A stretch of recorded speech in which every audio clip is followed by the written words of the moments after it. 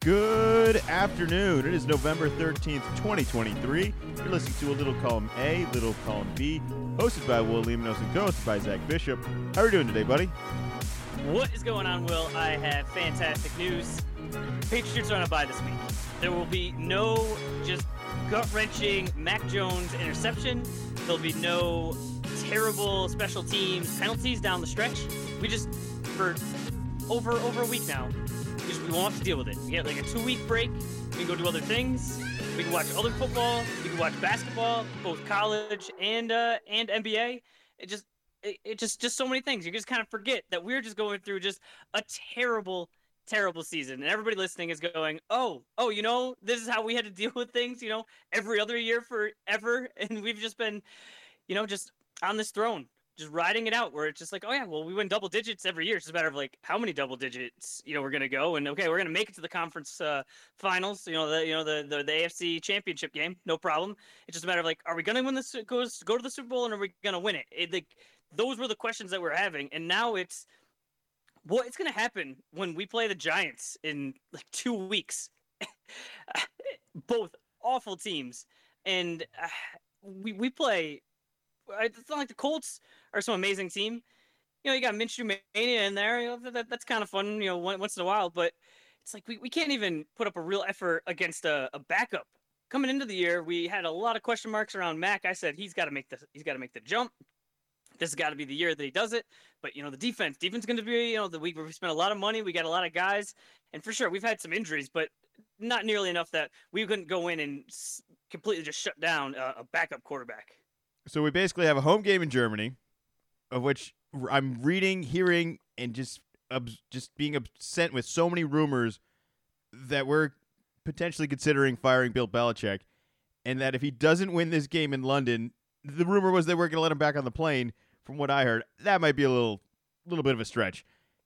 Either way, you're basically putting us in a situation where what's the best thing for this team at this point in the year for the long run? It's not winning games anymore. It's losing games, and you're putting us in a situation where if we lose, which is what's best for our team, we're going to lose Bill Belichick. We're going to lose again, and then it's not even that we're going to lose him. It's that we're going to trade him because it doesn't sound like he has any interest in retiring, and then we have to figure out what that's going to be worth, as well as you'd better get used to if you're going to fire him, if we are going to move on from Bill Belichick, you'd better get used to seeing him in a different uniform on a different sideline, and you better be prepared to go against this guy who now knows everything about our entire team for everything. There is no history. There is nothing else. There are no building blocks without him. We take him, the whole pyramid will fall down. Now, it hasn't been great. I agree there's improvements to be made. There's a couple different directions every team takes when they do struggle.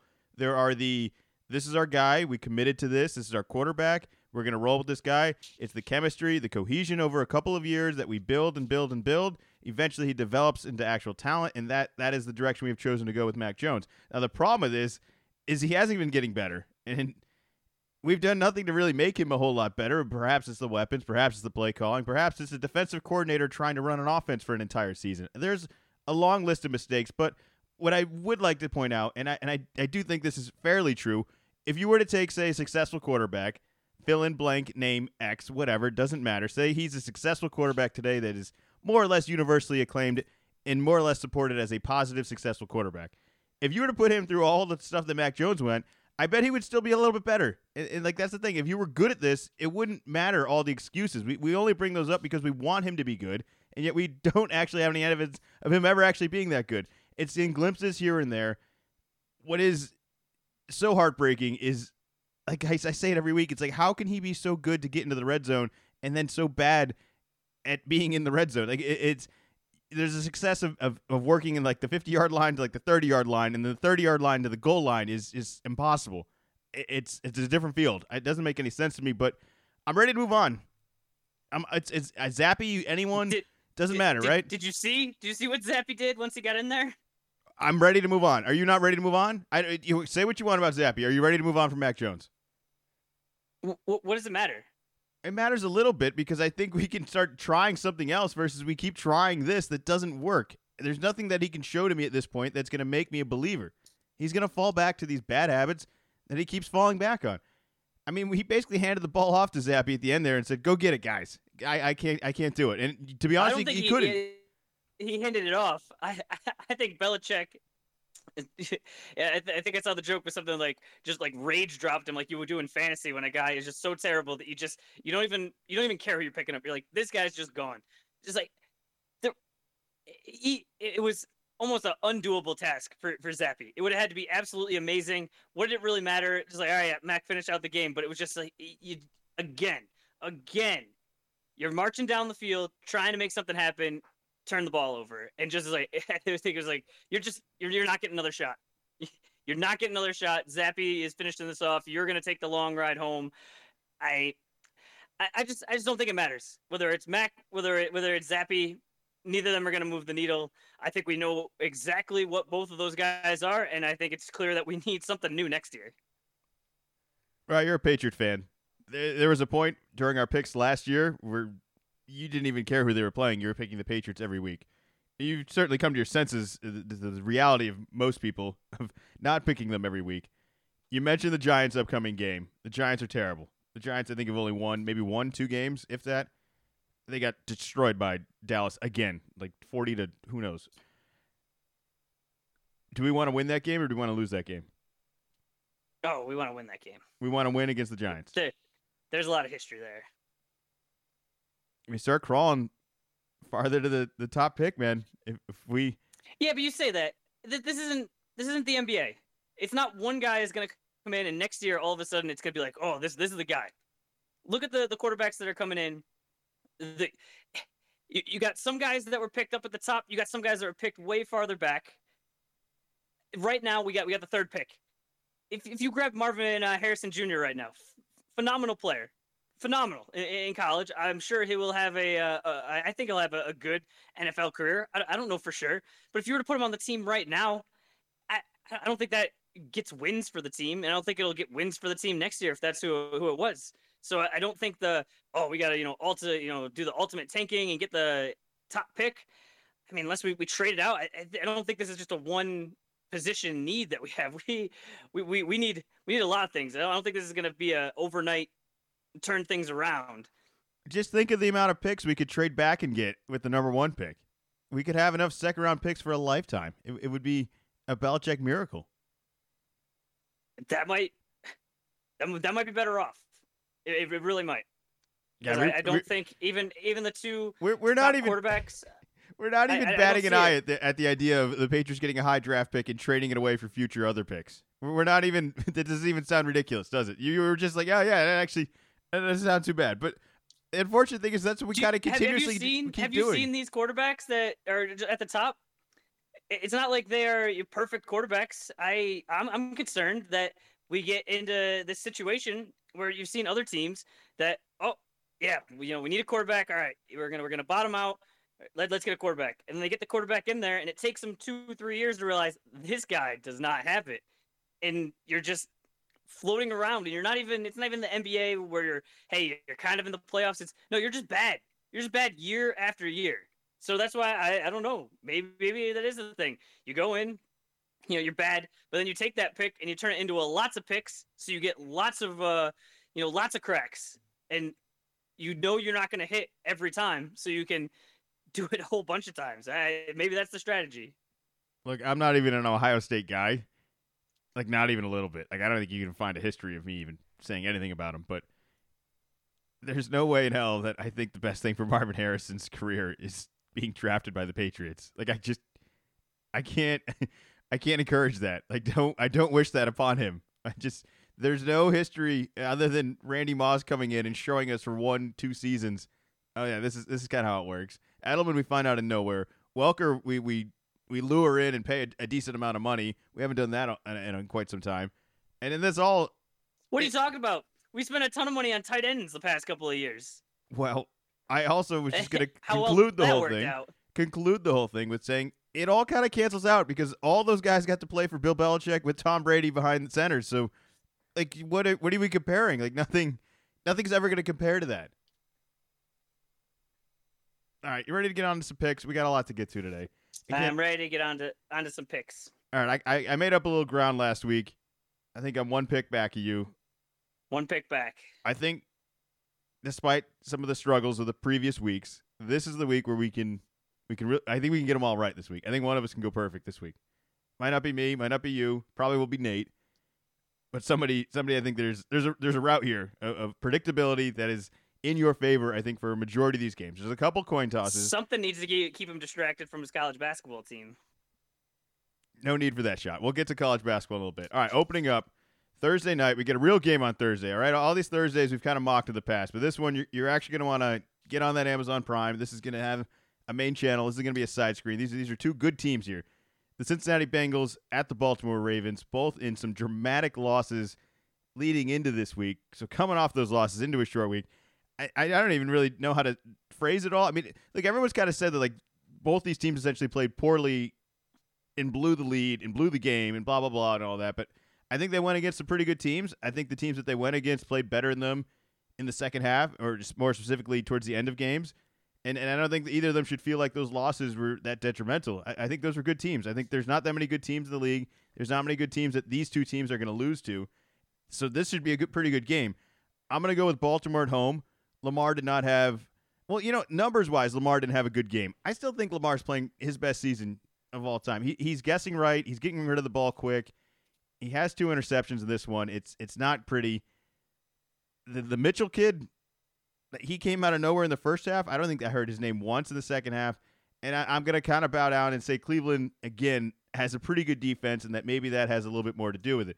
Now, Cincinnati, I was felt pretty good about saying this was like one of the best teams in the league, and I still do. But freezing cold takes. I said I thought that the Ravens were the best team in the league, and you last week said you thought the Bengals were the best team in the league, and both of them lost. So not great by us. Well, depending on how you feel about Cleveland, and Watson had a better game. Like I said, you could say that Baltimore might still be pretty good, and I still think that they are, and I think Cincinnati's still pretty good. But really what this says a whole lot about is our opinion of Houston is just completely wrong, and that Joe Burrow essentially gets out-dueled by C.J. Stroud, and they put up a lot of points. That is why I want to lose games, Zach. Yards. All right, can we get that guy? That's why I want to lose games. That's why I want to have a chance, because I have no other idea of how we could ever beat Lamar Jackson or Joe Burrow without a guy like CJ.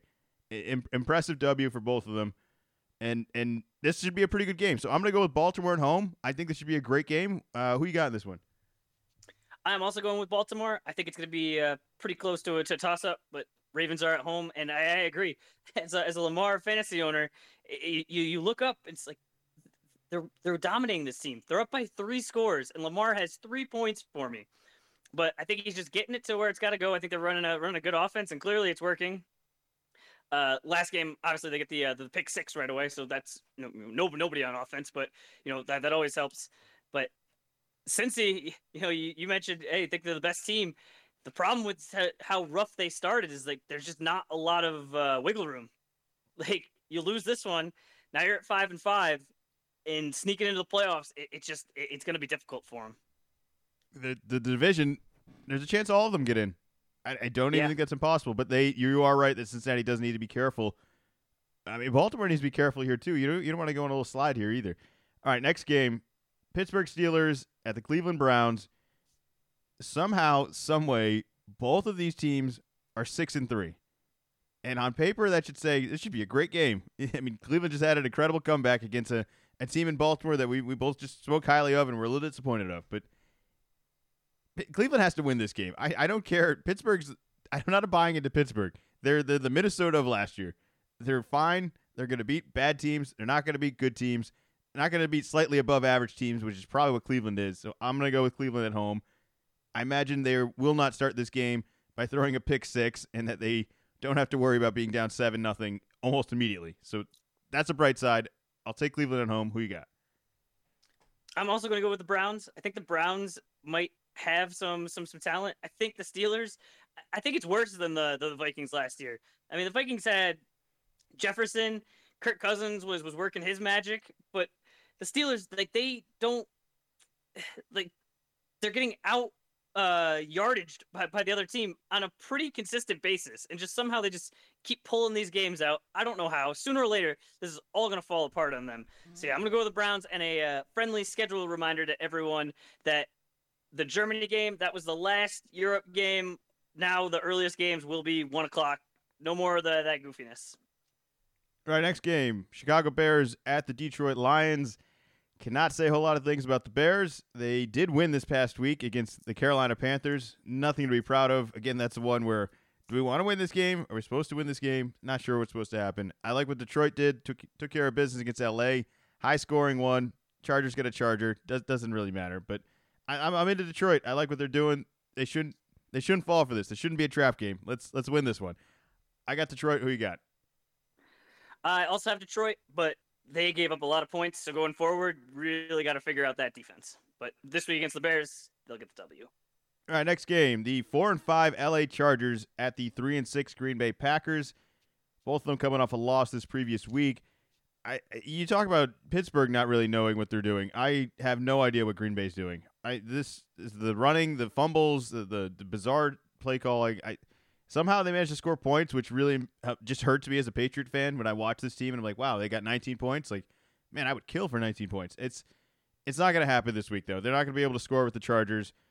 The Chargers are a miraculous team that is managed. I mean, they might be leading the league in points and still not winning games. I don't know how you're doing that, but that's very impressive. Keenan Allen's unstoppable. It's crazy that this team keeps losing because there's a lot of fantasy numbers going on week in and week out. They're like, oh yeah, that must have been a win, right? And it's like, no, again, somehow, some way.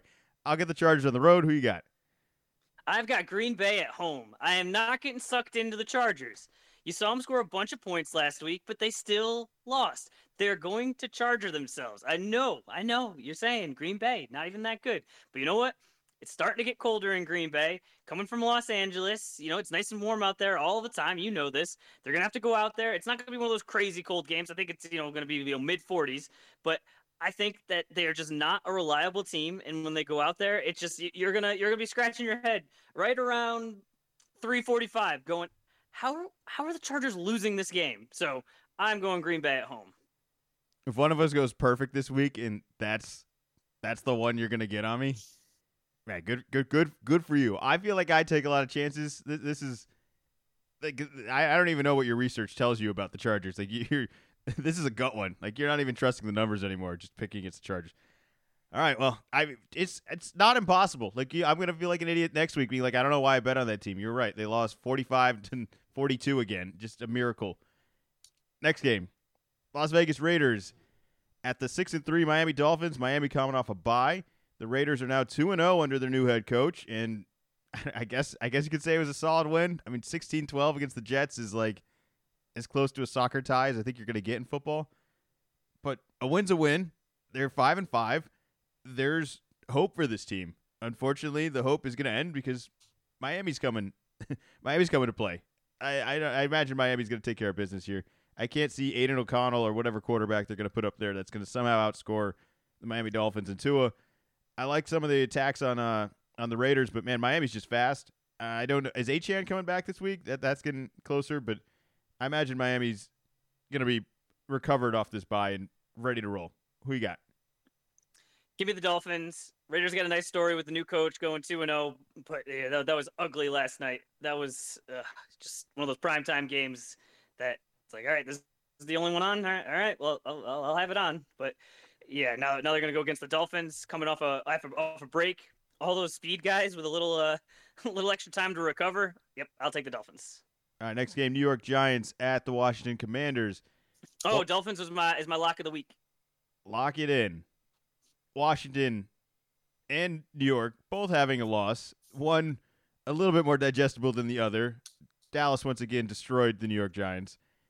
The Commanders were in a game. The Giants are so bad. I have a coworker that's a Giants fan, and I'm not sure I've seen a more dejected coworker on a weekly basis as it just gets worse and worse for him. I mean, I hate to say I told you so, but this was the curse of the success of last season. This all started. I mean, and Daniel Jones isn't even playing. I mean, even if he was, though, I'm not sure. Like, how much does that really change? It changes a lot because they have a quarterback right now that just is scared to throw the ball, and even if he does, it's not in your best. It's not in your team's best interest for him to throw the ball. Like, that's how bad it is. Where you're better off just not ever having him throw it. And that's what's happening. Is this team just have a guy behind center who doesn't throw the ball? Like, that's not going to work. They did manage to put up a little points here at the end, but 49-17. They can't even get the midweek feel good stories right. like whose idea was it to say, yeah, tell them how you live at home. Yeah, tell them how your mom makes your bed. That's a good one. Let's do that. Come on. You know you're going to get smacked around, and then you want to have that out there as well? How is that helpful? I think that makes the Giants look far worse than it makes him look.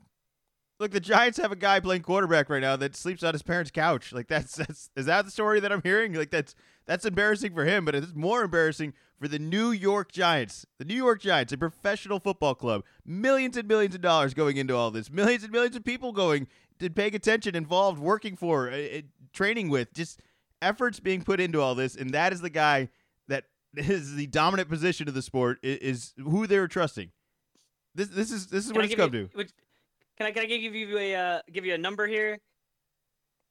Is it 0? I mean, has he done anything? No. A number for this game. The Washington Commanders, like you said, coming off a loss, much better than the Giants' loss. But the Commanders, they're not a good team. No one's thinking that. They're 4-6. Everybody kind of gets what they are. They are a double-digit favorite against the Giants. Double-digit. Normally, you get double-digit when it's prime Patriots at home against, an average to bad team. Double digits is a lot. There are not a lot of those spreads getting thrown around.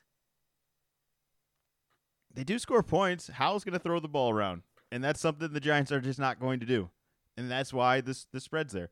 All right, so we both got Commanders. Next game, not New York. Dallas Cowboys at the 1-8 Carolina Panthers. Dallas is going to take care of business here. Lock it in. That's it. Nothing. Keep it moving. Who you got? I'm going Dallas.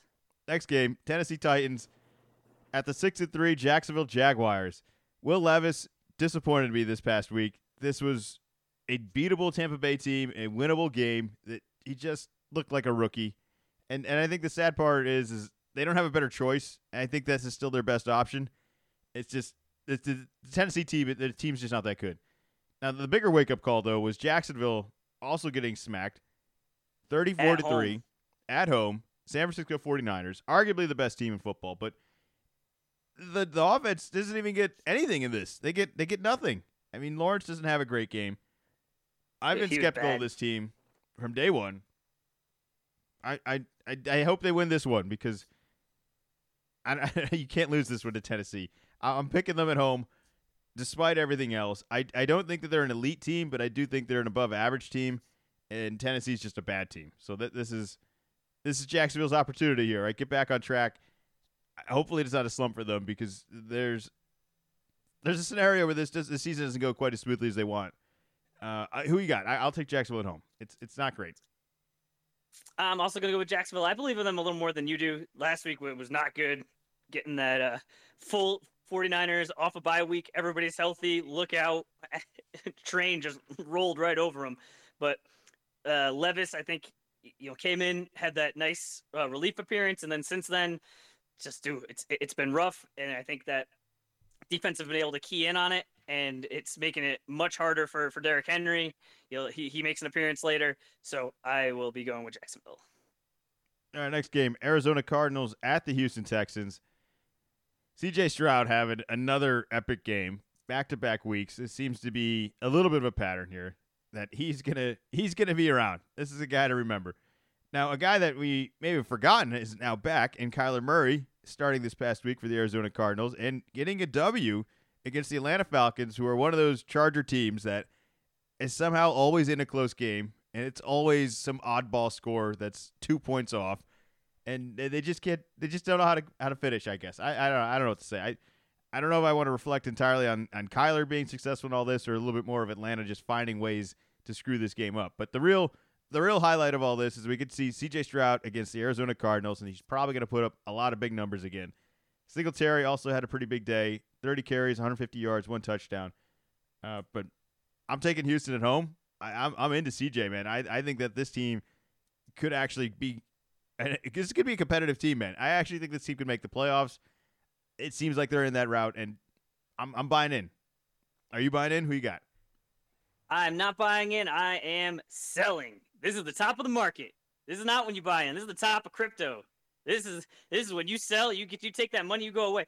People are talking about MVP for a rookie. Yeah, we'll see. We'll see if this continues. I'm taking Arizona. Kyler Murray, he's out there running around. He's doing fun things. I think that CJ is going to struggle in this one. He's had a couple of nice games in the past, and I think that just the hype train is getting a little over its skis.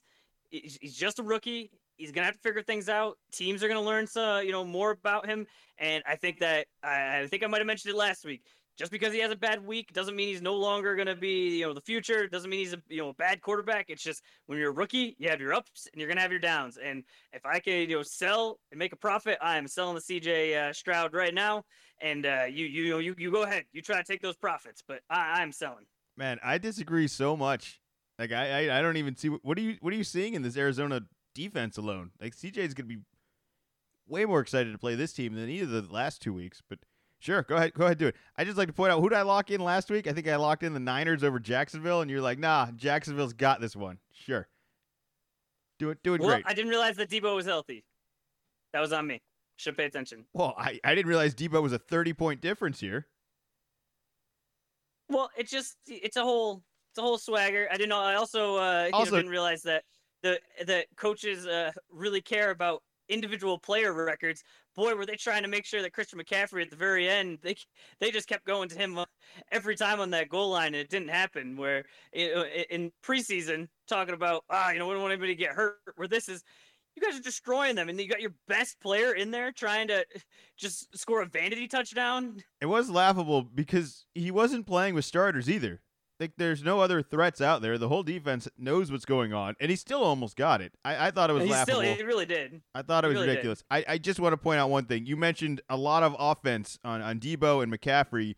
Did those guys stop Trevor Lawrence from scoring touchdowns all game as well? That was just because Debo was back, right? No, 49ers are legit. They had their little slip up, but that bye week, something worked. No, Jacksonville's just not good, and neither's Arizona. That's why Houston's going to win this week. All right, moving along. Tampa Bay Buccaneers at the San Francisco 49ers. The McCaffrey record's over, but now he's got to just make up for it. I think he's got to get 2 this week at least. I thought Rachaad White had a pretty big game, and I actually thought Tampa Bay beating Tennessee was like, I don't know how Tampa just sneaks these games out. They're 4-5. They're not that great of a team, but yet they seem to always find a way to be in games. They're not going to find a way to be in this one. I'll take the Niners at home. No problem. Who you got? I am also going to go with the Niners. Next game, New York Jets, who are 4-5 at the Buffalo Bills. The Jets are awaiting a Aaron Rodgers return, of which mid-December has now been rumored as the estimate of all this. I have no idea how Achilles recovery works, or that if the older you are, the faster you recover. I don't think that is true. Buffalo's playing the Monday Night Football game tonight against the Denver Broncos, so no news from them this past week. But I saw the Jets lose to the Raiders, who have every reason in the world to not be successful at this point, between losing their coach, their quarterback, not having a whole lot of success this year. This was a lined-up game that the Jets should have won, and they didn't win. They have no chance against Buffalo. I'll take Buffalo. Who you got? I'm also going to go with Buffalo. Them getting their revenge from the that first night game when Rodgers got hurt. Who would you rather have? Would you rather have Mac or would you rather have Zach? No. Don't make me choose that. I think Mac. Right. So you would Mac. Say we're in the same boat. Yeah. No, I really would. I really would. Like if both of us have young quarterbacks that we hope we're going to be the next hot thing, and we don't have any other option, so we keep running them out there, even though continuously it turns into driving towards the end, terrible turnover. I think if we traded, like we just straight up traded them, both sides would be like, oh man, we're going to fix this guy. And within like 2 weeks, you would just be like, oh no, we have the same goods. Like this is terrible. The same results are just going to happen. I do think that though that you could excite both franchises by making a move like that, and all of us would throw up, and all of us would be like, well, it can't be any worse. Like there's just no way. Just any change. We'd change for the sake of change. Just something else, which is what they should be hoping. Any chance at all you actually think Rodgers plays this year? There's no chance, right? I don't think he's going to play. There's no way.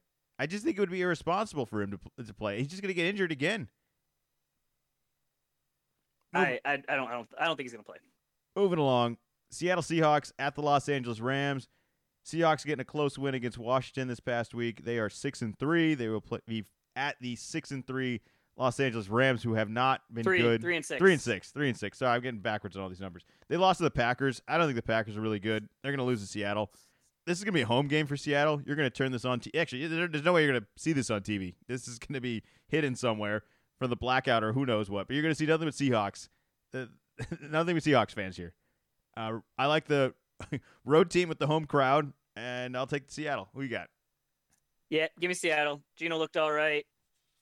I think they're making some moves, and they're just a competent team. I think they'll be able to get the job done.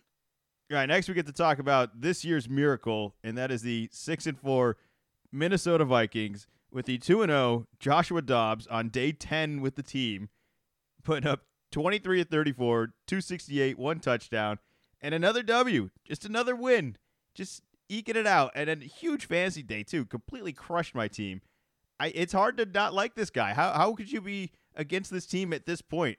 Justin Jefferson, a player who I actually think will come back this season, will be back at some point, and that is just a weapon that changes everything. If this team is above 500 or just flirting with it, gets in the playoffs, you add Justin Jefferson, I think you immediately have just a chance with a guy like that. I mean, say what you want about Cousins. I just think Cousins and Jefferson alone, and then all of the other weapons that they're developing and stepping up right now, I think there's a scenario where Minnesota may end up being a good team this year. There isn't a scenario where Denver's going to end up being a good team this year, so I will take Minnesota on the road. Who you got? Give me Denver at home. Curveball coming out of nowhere. That's right. I'm going with the Broncos. Dobbs story. Yep. I guess it's fun, but I think it's going to come to an end next week. Sunday night. Sign up for it. You're going blind. Denver plays tonight. You don't even want to see how they play the Bills. It doesn't matter. Don't even know. I'm not sure if the Kirk Cousins thing, if it was Kirk Cousins struggled in prime time, or if it's a Vikings quarterback thing. So I'm just gonna go with what I've seen in the past, and it's whoever's playing quarterback for the Vikings does not like playing in prime time, and Sunday night is for sure prime time.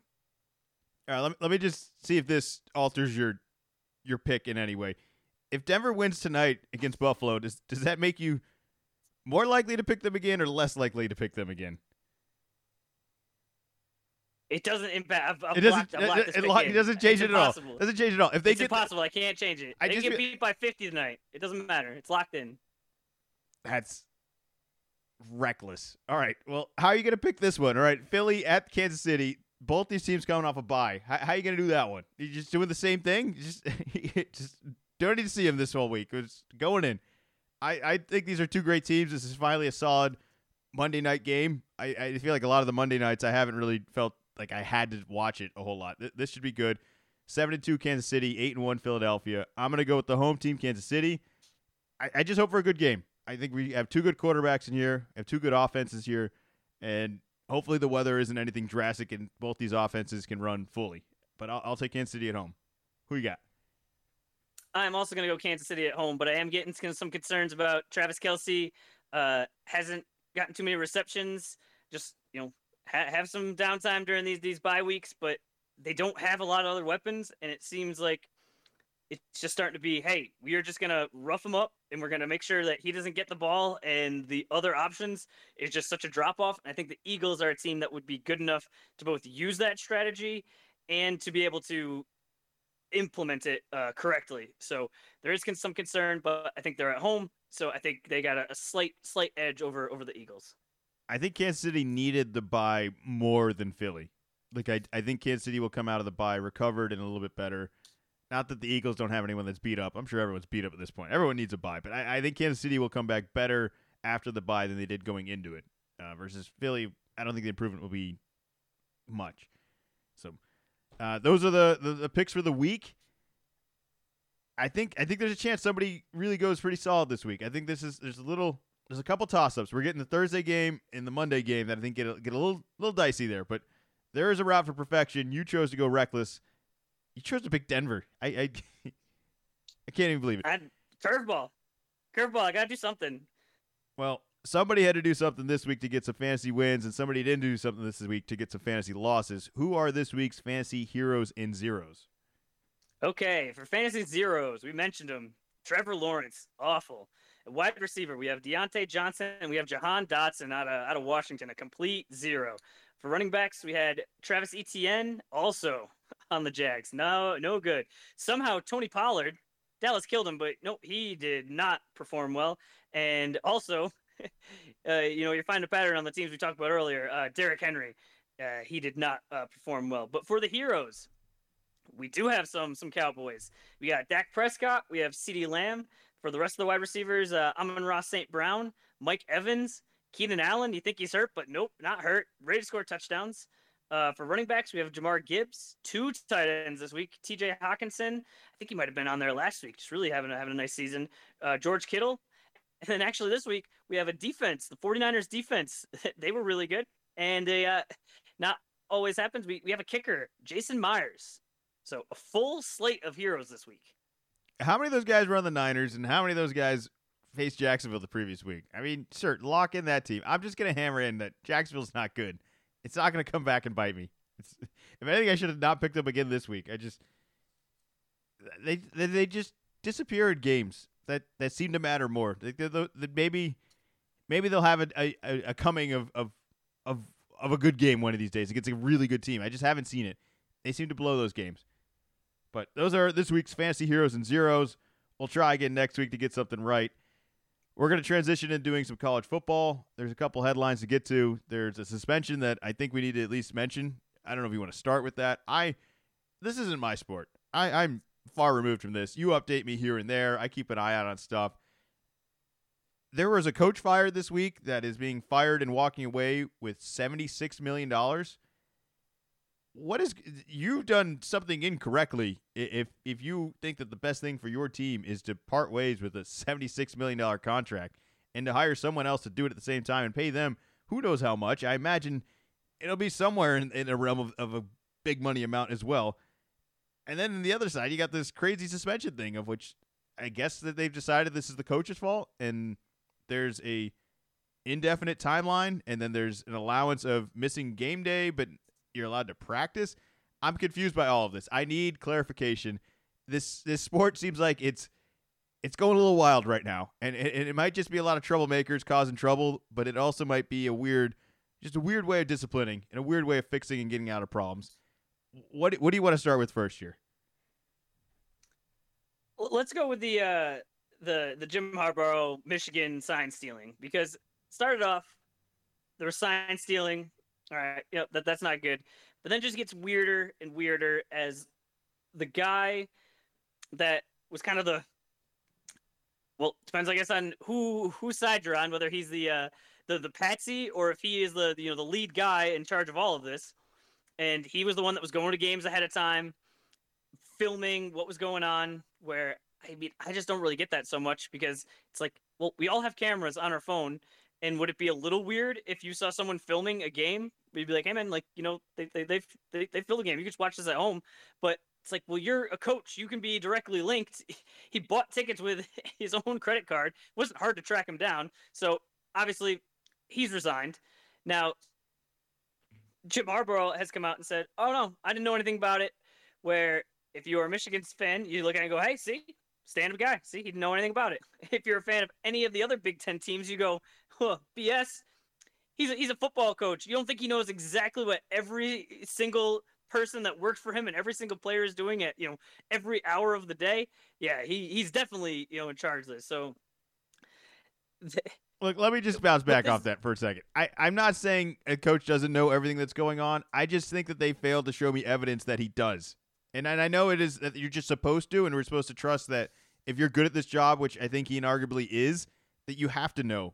But I just thought there was a weird way of saying we don't really have any proof of him knowing, but he had to know, so we're just going to go with it. I understand. I think that there was some wrongdoing here. Right? I just think that this wasn't properly proven and then sped up so quickly, and it's so like there's not enough definitions here. It was kind of a half in.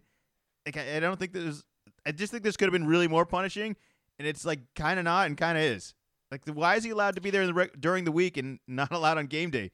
Like, if he's either in or he's out, I don't understand this. This is just a typical. This is sort of. This wasn't even from the NCAA. This is from the Big Ten Conference, which I get is part of the NCAA, but it's where like the NCAA doesn't move fast enough. So I think that other teams within the conference said, hey, this isn't fair. If he's cheating, he's not going to get punished until, the whole due process, which isn't going to happen for, 2 years. And then NCAA is going to come out and go, oh, yeah. And everyone's going to look up from watching Red Zone and go, who cares? Jim Harbaugh is, he's the coach of the Bears right now. Like, who cares what happened 2 years ago? This is long gone. So I think they wanted to do something, and this is not unusual for the NCAA to do.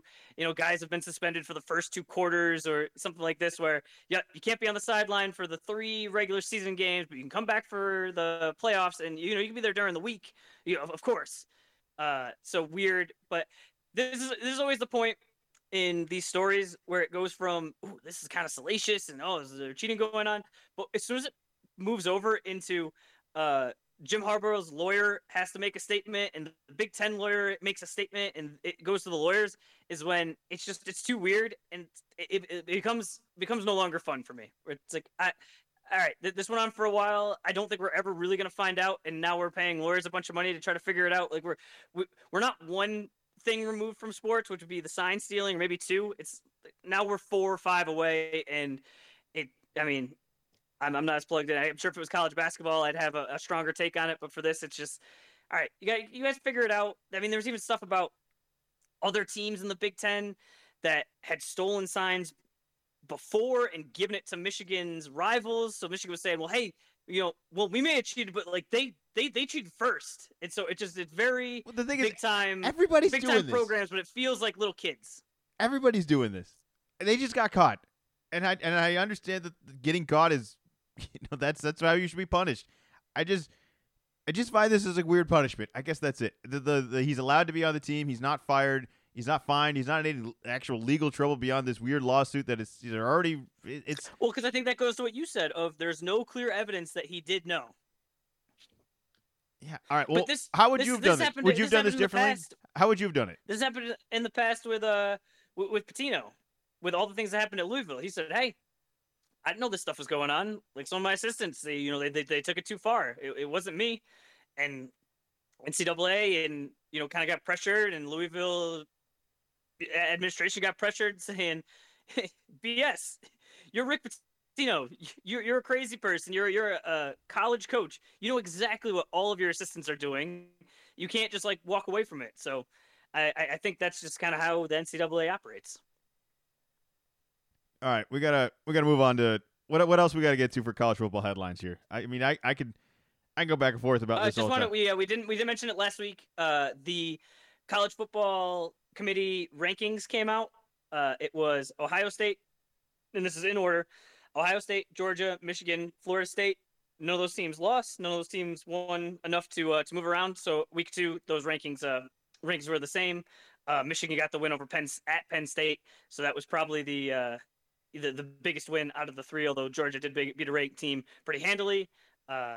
So no movement there, but that's what we got going on in college football. Well, it's not the only college sport that's now going on. It's officially college basketball season. We talked about the excitement of it last week. We got to experience some of the excitement this week, and as a Michigan State fan and as a Duke fan on the other side here, boy, was it a exciting opening week. Maybe for you, positively exciting. For me, it's positively concerning as the Miracle James Madison team somehow upsets us in the first night. And then the first night at home, not even neutral court. That's not even the craziest game James Madison's been in this year. The next game was even wilder, which they have an insane comeback. What is it, 5 points in 10 seconds? It's miraculous. Then win in overtime. It's a team of destiny. Or two overtime, excuse me. It's again on the road. A team of destiny that I'm starting to credit. That I was originally worried, but somehow the madness that has continued with them that has made me feel a little bit better about the loss. Now, your team also lost. That being said, you lost to a ranked team, a very good ranked team, and it was a very close game. It wasn't we played terrible and the other team just stuck around and beat us. I think there was windows for you to win that game. Your lefty guy, he got stuck on an island and didn't make any shots, and I thought they did a really good job on him. But not a bad loss, and certainly something to build on. The drama of all this is building up to the game this week, of which Duke will be at Michigan State Tuesday at 7 o'clock. Who you got in that one? Neutral. It's in Chicago. Oh, It's in Chicago. Champions Classic, so it moves around. I've been in person before. When it's in New York, it's always a fun time. So yeah, it's gonna start tomorrow. It will be Duke versus Michigan State, followed up by Kansas versus Kentucky. Uh, I think that Duke can win. I am very concerned that you guys were third in the country last year, third out of all of the teams in 3-point shooting, and in your first two games, I believe you've made two combined 3-pointers through two games. So I am very concerned that all of a sudden that 3-point variance, and you're going to come out and all of a sudden it's like, how are you guys 10 for 12 from three? you're just raining it. So there is a concern there, but it's definitely going to be a good game. Anytime Michigan State and Duke get together, it's always a classic. We're kind of turning the page on our side where it's not Coach K, it's Shire, but to go back a little bit, was definitely surprised on Monday. You guys were, I believe, a 17-point favorite. So here's your first game, and I'm kind of checking in on it, but it's like, you're gonna blow them out. It's even if it's close at halftime. This is how these teams work. You're at home, you're gonna figure it out, and then you guys just never got it together, and you're just ice cold, and goes to overtime, and I was very surprised that this is the first game that you had to deal with. You've made your allegiance change, and then this happens to you. I'll tell you what's concerning already is when you just don't make any shots, and it's like you're getting decent shots, you're getting good looks. You don't want, and then it's like, well, maybe you want someone else to shoot. It's like, no, it's like everybody. It isn't just one guy that's like cold and that we're running the offense through him. It's like, no, everybody is missing every three, to the point where I think the offense is really starting to second guess itself and being like, well, I don't want to shoot a three. I'm not going to make that. And now it's like you're not running an offense anymore because you have to just continue through. I hope that there's no way we can only make 2 threes throughout the rest of the season here. This has to turn around. Has to turn around. Now, I will say I don't have as high expectations for defeating Duke. I thought you guys looked a little bit farther along development than we did, a little bit more. I think you had a little bit better of a rotation, and that might be just someone searching, Izzo just searching for someone to make something. I mean, we were bringing in freshmen late just to try to be like, I think we brought in a heat check guy. He was not kind in the press conference afterwards. That was kind of unusual in this day and age. It wasn't so unusual 20 years ago, but it's kind of went after his players a little bit. Hey man, I've James, like, it's fine, whatever. It's not the only big game. Mentioned Kansas at Kentucky, another 2 ranked teams. Number 1 Kansas versus Kentucky. That should be a big game as well. Kentucky does not have to play James Madison this year, so I consider them lucky. I don't think Kansas does either. Dude, the rankings came out this week. James Madison, they're ranked. They're in the 8 people. What are they ranked? I think it was hold on, I got it up right here. 24. Maybe it's a good. Maybe it's not a bad loss. Like, what if this? I don't think they're going to be there for very long, just based on the other metrics that I look at. But even just to kind of poke your head up, especially with all the kind of I'll call it garbage that they got to deal with in football, where for whatever reason it's a rule, and it's the same rule that they have in basketball. We ran across it last year, where if you go from D2 to D1, you are not eligible for the postseason for X number of years. Where I just don't get it, because you went from a lower league to a harder league. If you can beat the bigger guys, you should be able to go. So they're undefeated right now and would normally be eligible for a bowl game. They're not going to be playing for the national championship or anything like that. But it seems like they should be able to play in a bowl game. Because of this rule, they're not able to. We'll see if the magic continues. I would love for them to at least just get in the tournament. I don't care if it's even a 16 seed. Just find a way to get some of that magic back in, because this is what I love about the tournament. I didn't love watching it happen to my team, but it is something about this college that it's kind of anybody can win anytime, and that's what drives me nuts about it. But that's also what's fun about it, and they're fun crowds. Duke had a great crowd the other day. The whiteout was awesome. Always do. Yeah, we don't do a lot of the colors, so that was interesting. I was surprised when I saw that ahead of time.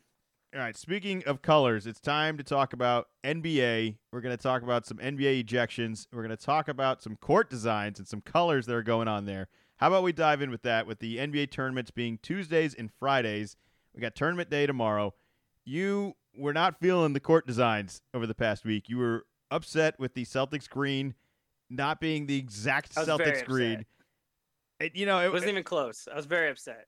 I don't understand the flaw of all this. You have no fashion sense of interest, and yet you have a problem with the color here, where it's not a big deal of what you don't care what they wear, but you care about this, and yet somehow you make them sound like they are whining when it just sounds like you are whining. Like, oh, I'm sorry, your poor eyes couldn't handle some color. What have we been watching black and white TVs for the past 20 years? Come on. This is what happened. This is honest. This is for all listeners and everything. So, our first tournament game. I've been kind of wishy-washy on it, but as it's gotten closer, it's like, all right, well, we're playing these games anyway. I've been trying to say, positive attitude. I went to a college, a local college basketball game. I was wearing my Celtics hat. I was walking around. I saw some other Celtics fans. I was, trying to, get them going. They definitely had no idea about the in-season tournament. They kind of knew there was a game. At that point, we had lost 2 in a row, so there was a little, apprehension. But like, I'm trying. But the problem is that it was at the same exact time as that Duke-Arizona game that we previously talked about. So you were trying to have a conversation with me. Well, I was just trying to will my team to a victory, and then they did not win and lost at home. I cannot remember the first time that we've been at 500 this early in the, at any point in the year. Normally play a bunch of cupcakes at the beginning, so you can kind of buffer it in. So I was not the person to have a rational conversation, and I took it too hard, too fast, because I was not a fan of the court colors. I thought we have this awesome color of green, and they decided to go with the Bucks green, which it didn't take me until either Saturday or Sunday to realize why you were such a fan. It's Michigan State green. That's why you liked it. You were like, oh, cool, my team's playing out there. Where I looked at it, it's like, this is not the cool green that we have. We have a very cool green. We should just use it. But I'm upset that you think 2 weeks of fandom has just altered my mindset entirely. Like, my opinion is now no longer trusted because of 2 weeks of being like, no, I'm a Michigan State basketball fan. I don't know why you weren't more concerned. No, we have one of the most. We have not even just the colors. We have one of the most recognizable courts in the entire world, the parquet, and it's just nope. And I get it. We're trying to do this whole in-season tournament. It's not like each court is completely different. There's the stripes with the trophy down the middle, and there's the whole thing. But I don't know. We won. We're 1-0 in in-season tournament play. We're well on our way to winning this thing. All right. Can I explain why it's that green? You're going to do all this without any justification. They just picked the random green and we're like, oh, screw that. They picked the green because the teams are wearing their alternate jerseys. Our alternate jerseys have a darker tone green, which will match the darker tone on the court. Now, what I thought was ridiculous for you to be upset is that I agree that it's not our original green. It isn't our traditional green, but there's nothing traditional about this game, as well as the green that we picked is so far superior than some of the colors that other teams have picked. The bright beet red is really hard. The gross teal, there's some really bad teals. There's some good teals that look great, and there's some really bad green, bluish, turquoise things that are just not working. And I thought way harder on the eyes. I didn't think this was that. Also, no one else is calling it Michigan State green, and no one else is calling it Milwaukee green. Just you. Not one person's ever confused that, thought that, or even had an idea of that game. Just you. No, you're just instigating things for yourself. No one else is worried about it. It's okay. Who else was watching it on Friday night? I think a lot of other people. I was watching it because I'm trying to make it. I'm trying to will this team to an in-season championship. I don't want to hate on the mid-season tournament. I like what it's doing. The court design is a bit much, but I do think it succeeds in defining that this is a different night of games. This is a different court, and that it brands it very, very well, maybe even too well. But this is the first year. I think this can be improved upon, and I think they can have alternatives. Maybe it's a center stripe with the green, and the other outside where the green is now could be a court color or a lighter color, or maybe even another green color if you really want to go all out. But it's year one. It's the first trial of all this. I think it's going well. I don't want to get mad about stuff like that. I do want to get mad about some of the NBA officiating, where I just can't seem to keep track of these ejections right now. The Giannis one I thought was just inexcusable this past week, of which he makes an incredible dunk, kind of flexes on a guy, and they throw him out. There's a consistency that I just am not seeing. I saw a Draymond ejection just the other night. Now, I'm not saying he didn't deserve it. I'm not saying that justice wasn't served. I just thought it was bizarre that they went back an entire play to eject him. I didn't know they had that sort of review power. They're reviewing another play that happens after, and yet they said, no. We rewind it. We could see that Draymond instigates it over there, which he does, and which is totally fine. But they missed the call. It's the next play. I'm all for getting the right call. I hadn't seen this happen before, and with Draymond, I always feel a certain way where it's like he kind of had it coming. Like I don't have any sympathy for him. So if we were to go back in time, if we were to extend the rule book a little bit, it would be not to help that guy out. And I'm not really arguing for all that. We have rules. We need to stick to them. I don't know if we're getting it right for all of this by breaking them and stretching them a little bit, or if I just want them to abide by them and just do it. But whatever we're doing, nobody's coming to these NBA games. Nobody's watching any of these games to watch these guys get tossed out. And I know we would, in a perfect world, everybody would be emotionless and perfect and never upset anyone else. But we can't get on these guys for resting and not always playing hard. And then when they do play hard and when they do play emotion and when it does have energy like a college basketball atmosphere, we give them a technical. We tell them to go home. We said, no, we don't want any of that. We can't do that. We have to fix that. That's not good for the sport. There's so much talent in here that we have to keep the talent on the floor. I mean, is there any more to add to all this? It's bothering me already to the point that we're 2 weeks into this and I still feel like we don't know what's going on. And I don't know how we fix it. Like, do you think we could fix this throughout the year? I feel like this is an ongoing problem. This isn't the only guys that are getting technicals for, a 3 second. Like, you shouldn't be punished for making an incredible play. Like that. I think that's they're like vampires sucking the energy out of every time they do this. I think we should fix it. I don't know how we fix it. How do we make the refs not be so sensitive? Is that really what's going on here? Or how do we make the NBA players not feel like jerks when they do things like that? There's a miscommunication that is happening between all this, and I don't know how we fix it, but I don't like it. I don't like it at all. I don't like it it bothers me way more than the green does. Okay. Any thoughts on the Draymond ejection or the honest one? I don't think it's the the referees being soft, because they're doing a job. They were told, hey, when this happens, you do this, and they're following guidelines. But I mean, I saw the honest one, and I guess maybe by like the letter of the law, it's like you can't you can't instigate or whatever it is. But that didn't seem like anything. I think if I had watched that, I wouldn't even have thought like, oh, he might have, that might have been a technical. I think other times you see something and you say, oh, he kind of got away with one there. But I also think the character. I very much agree with you that they're not. I'm sorry. No, go ahead. That's what we're looking to see. We're looking to see guys dunk on other players, and I think as long as you're not fighting, like you get to keep playing. Like there obviously there is a certain line, but I don't think he was even close to it. I think I've talked on here before more than once about Patrick Beverley and the longer leash that he gets because of his character. I also thought this was incredibly disrespectful to Giannis's character. Like it doesn't fit. Like it doesn't. You don't do this. You don't add all this up and be like, oh yeah, Giannis, technical. Get out of here.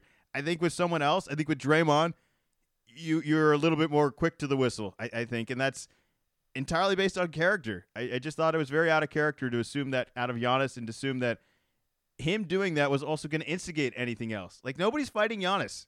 Like everybody wants to fight Draymond. So like, why? Yeah. Who are we protecting here? Is really what I'm getting at.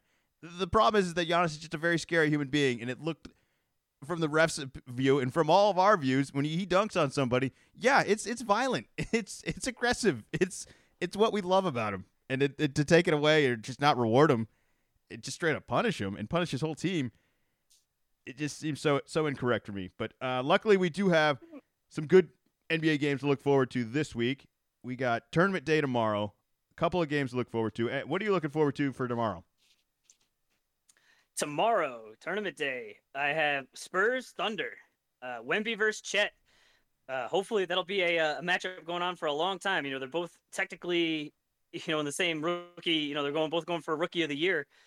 Both have been playing real well. Both are on, I guess, varying levels of team with talent around them. Chet I think has much better team around him.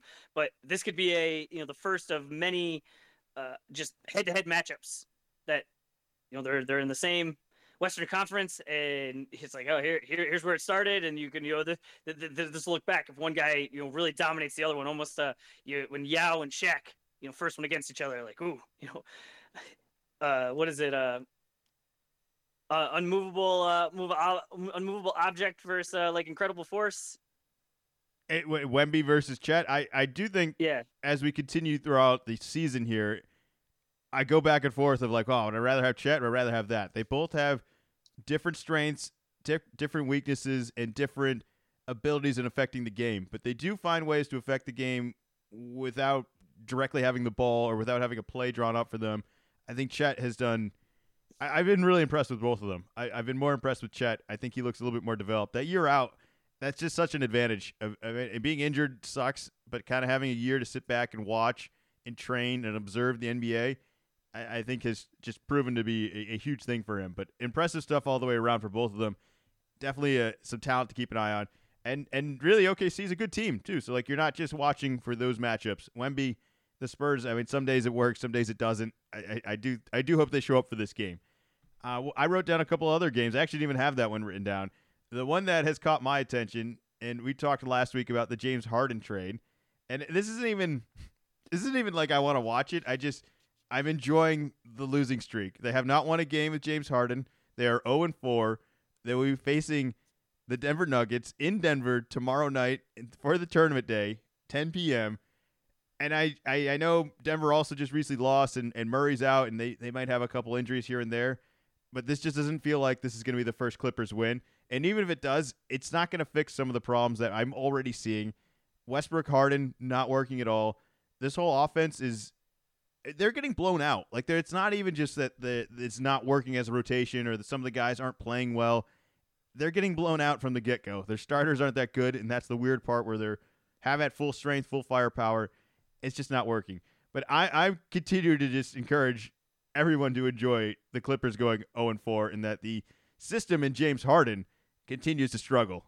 That's just pure joy for me at this point. And it's going to turn around. It won't last forever, but I'm going to be staying up late tomorrow night, just watching, just waiting, so I can be like, hey, 0-5. Like, I can't wait for – I'd sent you the joke. I was like, how long before ESPN breaks into breaking news of like, hey, Clippers have a chance at winning. Here's the last 2 minutes. They're up 2. It's just to see if these guys are ever going to win a game ever again. But those are the games we're looking forward to Tuesday. Are there any other games you're looking forward to the rest of the week? Well, this is a little later in the week, but might as well pile on because I would like to just be right behind you on the victory lap that you're taking on the Harden trade, because you did not mince words last week, and it is very much happening in your favor, exactly how you describe it. So I saw the Nuggets Clippers, and I said, Nuggets, defending champs, we're probably gonna pick them a lot. Why am I gonna have them, against the Clippers? I went a step further. I mentioned Friday's game. I believe it's Friday. Rockets at Clippers, which I believe is a tournament game. The Rockets are 6-3. They're on a 6-game winning streak right now, so they're almost the opposite, where the Clippers are on a 5-game losing streak. They both play a game in between, so something could change.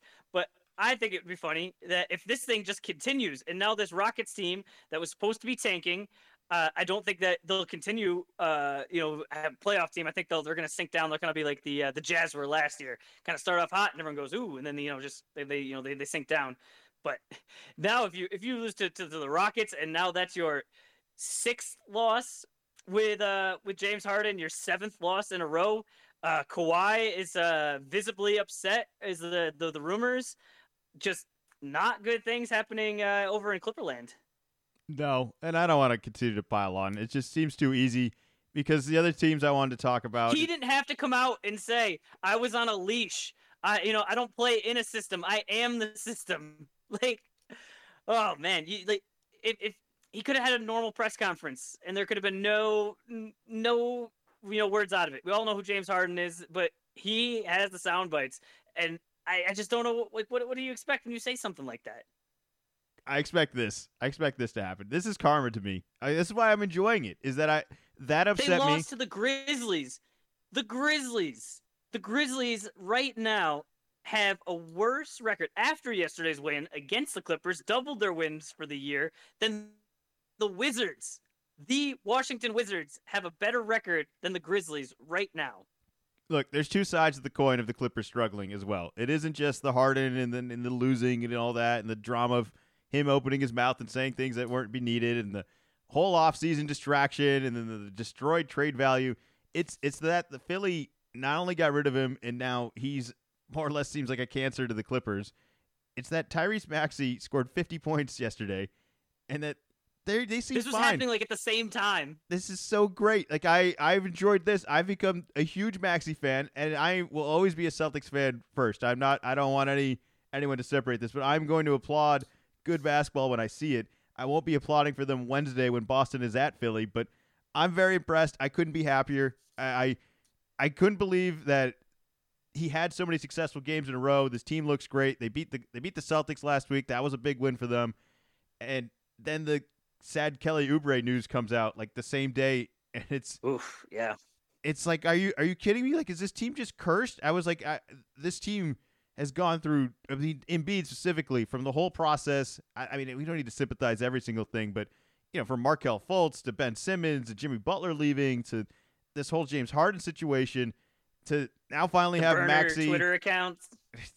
Dude, there's a long list of drama that just surrounds this team, none of which I think is directly Joel Embiid's fault. But Oubre was having a really, really, really good season, and he was a really good piece and a good fit on that team. I hope he's healthy. I hope he gets back. If you hadn't heard, before the game, just last night, before Maxey's 50-point game, Kelly Oubre was hit by he was hit by a car. He was a pedestrian on the side of the road that was hit by a car. I don't really have much more details than that, other than there was some damage, I think, to the ribs. I don't know exactly the extent of it. I don't know how long he'll be out.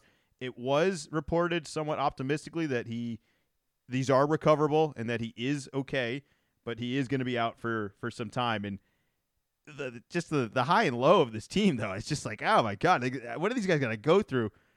So I wish him nothing but a healthy comeback, and I hope he comes back. The other Philly game I wrote down is tomorrow night. It's the Pacers at Philly. The Pacers just put up points, and if Maxey's going to be scoring 50 points like he did last night, I just think just keep an eye out on that for tomorrow night. This game can end up being like 150, 145 range, and a bunch of points could just happen. That's what Indiana does. Second time Rick Carlisle's had a team that's led the league in points again, with Dallas a couple years ago and the Pacers this year. And any entertaining thoughts you got about Indiana? I feel like we don't really talk about them a whole lot. I like Halliburton, and I agree with you. Yeah, putting up a lot of points. A lot of points. All right, last game. Any other games you want to get to? I got a couple others. Wednesday, the Celtics at the Sixers again. They ruined our perfect season last week. So hoping we can kind of get our act together and repay them the favor. We kind of really talked about the the Harden thing and all of that, but they lost their first game and are now on a 8-game win streak. So just everything is headed in the right direction for Philly right now. All right. Besides the injuries, the record. I mean. All right. Last game I brought up. It's Saturday. It'll be the Mavericks at Milwaukee. I didn't like this team. I still don't like this team. I can't explain to you how much workload is on the shoulders of Luka and Kyrie on this team for them to be successful, but they're doing it. Like Kyrie looks great. Luka looks great. I think this is the best I've seen Kyrie in years. I'm waiting for the butt to come of blah, blah, blah happened. Is something happened. But for the moment being, I can't say anything other than I really enjoy watching Kyrie just cook people, man. And Luka too. Like, they just have these incredible plays. They're crossing people over, finishing with both hands, getting in the lane, doing all sorts of things.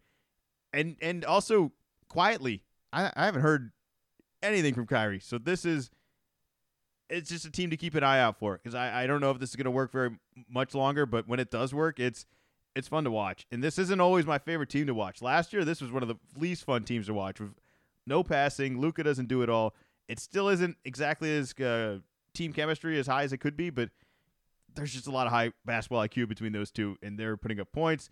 Hopefully everyone plays for Milwaukee. I know Dame missed some time this week. I imagine he'll be back. They got to get that show on the road as well over there in Milwaukee. I'm not hitting the panic button quite yet. This whole limited minutes thing with Middleton is weird, where it's like, oh, yeah, but he played, he didn't play the whole game. It's like, well, if he only plays 20 minutes in the first half and you're still down 20 in the first half, is that really limited minutes? Or, like, what is he's going to play more next week? Like, that doesn't – you're still down 20 at half, and he did play. It was like he was absent.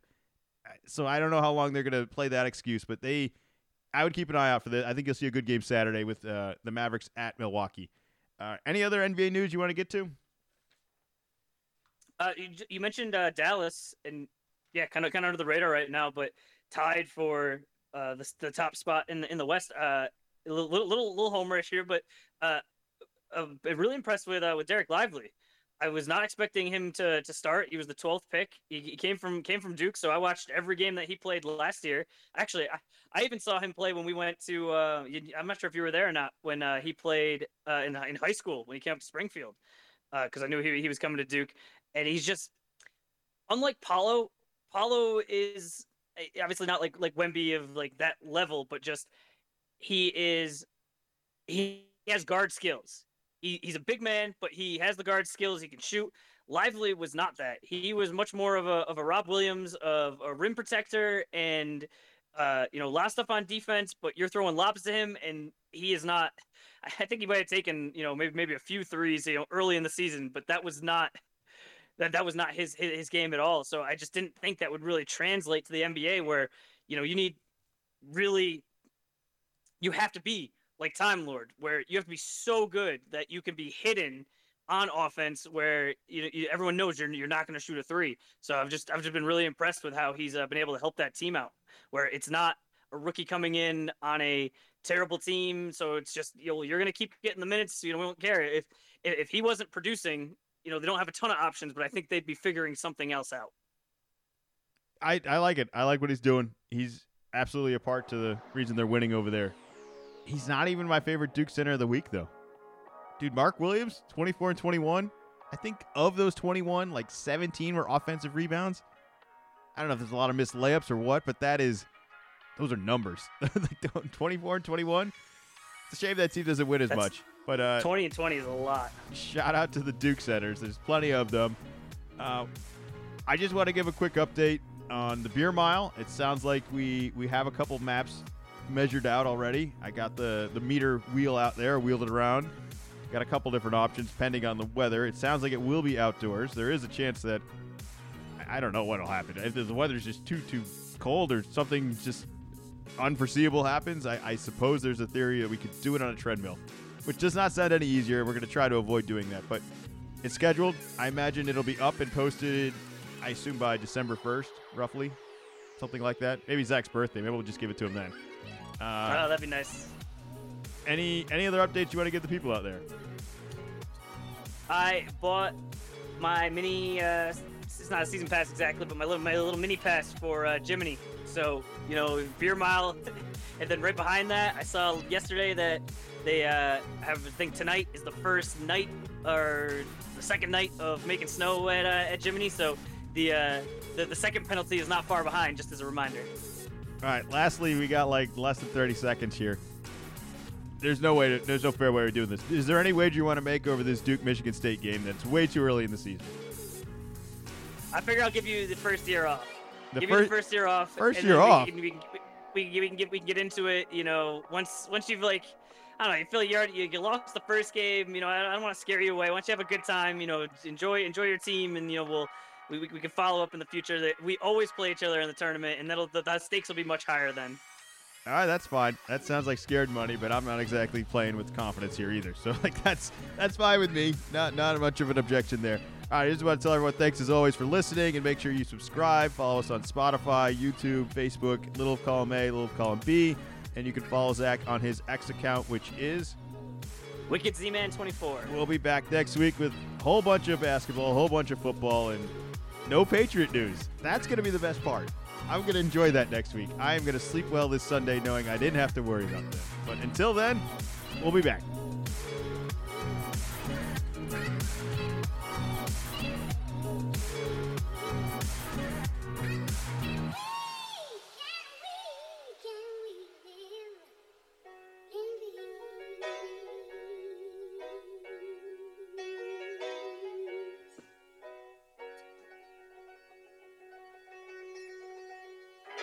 Little column A, little column B.